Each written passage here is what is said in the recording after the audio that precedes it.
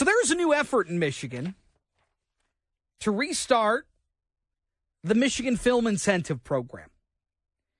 Now, no, this didn't really work out the way that I think a lot of people had expected a number of years ago.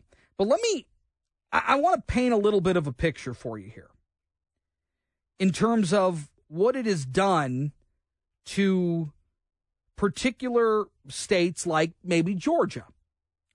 Georgia, in their film tax credit program, started in 2005. From 2013, so 8 years later, between 2013 and 2019, nearly $5 billion were generated from the film tax credits that Georgia was doling out and is doling out. That is a tremendous amount of money. And I think the idea here, and certainly our next guest can correct me if I'm wrong, but the idea here is to dip into something like that and make Michigan much more competitive in the media space once again. David Haddad is the president of the Michigan Film Association and joins us this afternoon once again. David, it's great to have you with us. What was the idea of trying to bring this back now here in 2023? Well, Chris, thank you for the opportunity to be here and also to share with your listeners and educate them to what's going on.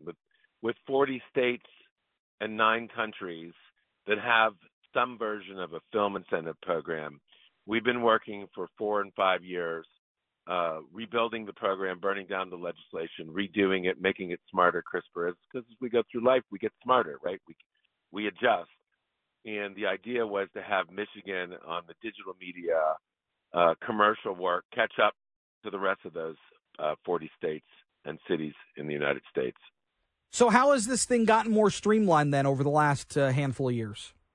Well, when it all started, the film credits incentives actually started in 1994 with the NAFTA Free Trade Act, and that it just evolved into now with all these states having their own program. Each program in each state, like you referenced Georgia has the most generous film incentive program than other states. They have no caps.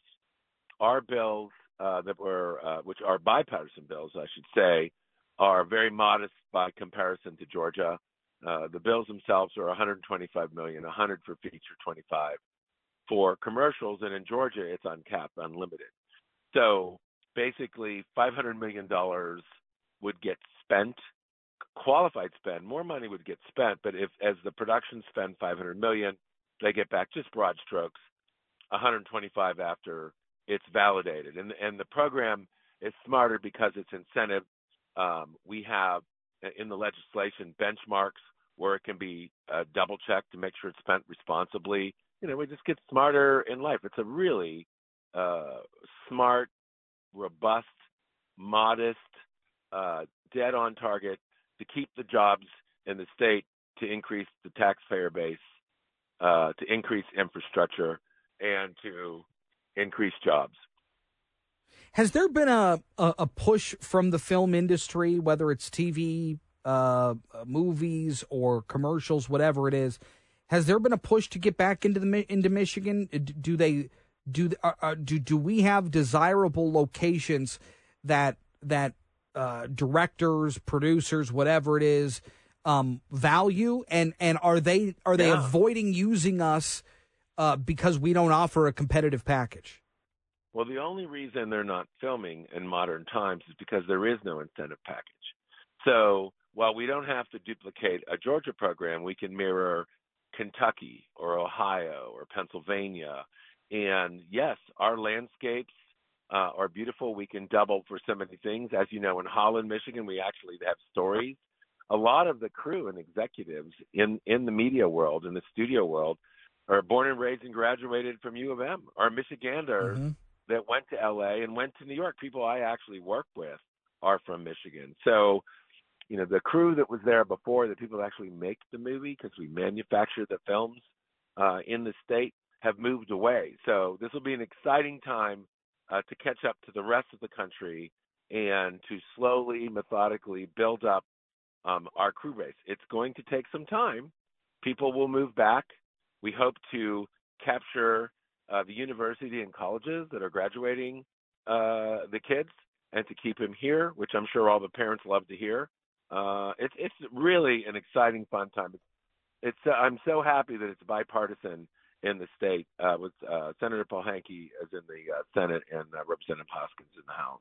And many more. You'll see more people signing on shortly. President with the Michigan Film Association, David Haddad, joins us. Where do we stand now in terms of this legislation? Is this ready to be put on the floor to vote, or do we still need some tweaks here and there? Where are we at? Chris, I've always wanted to say when I was asked like that, I always wanted to be able to say to the university, that's a great question. Where I've never got to say that line. Thank you very much. Well, good. I'm glad I could provide that opportunity for you. Oh, my God, you're feeding me. It's so fabulous. So the bills have been introduced in the House and the Senate. The next step would be for the bills to go to the committee, which they're assigned, and then the committees would hold hearings, which we're hoping will be August and September. We don't know because these bills belong to the senators and the legislators to move them forward, figuring it in with everything else. In my world, I magically hope that these bills will be passed by October 1st. I think there's room to do it because it is bipartisan. It's nice to have a bipartisan issue, although, we can't manage the process. It has to take its due course. But it is an exciting time, and I feel like we're close. I feel they're there. We have a great lobbyist firm. We have a great firm, Edge Communications, handles all of our PR. We have everybody in the right spot. I got to put in my 2 cents there. Anyone that's interested in supporting us can go to our website for MIFIA. We're taking donations to keep our infrastructure alive as we continue on this journey. If you're in favor of film, whether you work in the business or not, please take a look at our website. Consider joining. You can join online or send a check. So then, I appreciate that window to get that out. Yeah, there. Thanks, sure. No, so then in terms of like a return on investment, like I mentioned the Georgia numbers, between 5 years, about 8 years into the program, they were raking in big money to the tune of almost $5 billion with a B. When do we start? Let's operate under the assumption this goes through. The governor gets a signature, and away we go. When do we start seeing an ROI on this type of move? Well, the ROI is always 24 months later. Okay. So if they pass the bill in October, they shoot the movies January through June. It's a hypothetical. Sure. Yeah. Then it takes them 6 months. The money's spent up front. That's the beauty of the system, and it's insertion of money and jobs immediately. And then the return on investment starts as the money filters into the economy, and then people buy cars and houses and refrigerators and lumber and gas and restaurants, right? So it's immediate. And depending on how it's spent, it can be $1.10 to $3.50 in the trickle down from the money being spent. So the effect is immediate into the economy, and the measurement takes place as the film incentives are awarded by the government, and then that's when we have internal reports where we can see how it's spent. So the cool thing about these bills is everything's weighted. It's constructed to keep the money in the state, as opposed to a Georgia or a California.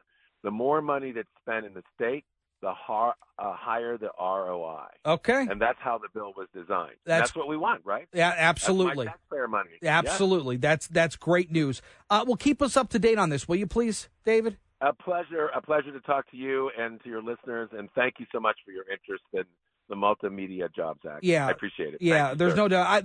Unfortunately, I'm up against it. There's a lot of stuff I want to get into, but I appreciate the time. I'll tell you why I think this is a good idea. Why I think this is something that we should really consider next on JR Afternoon. Thanks, David.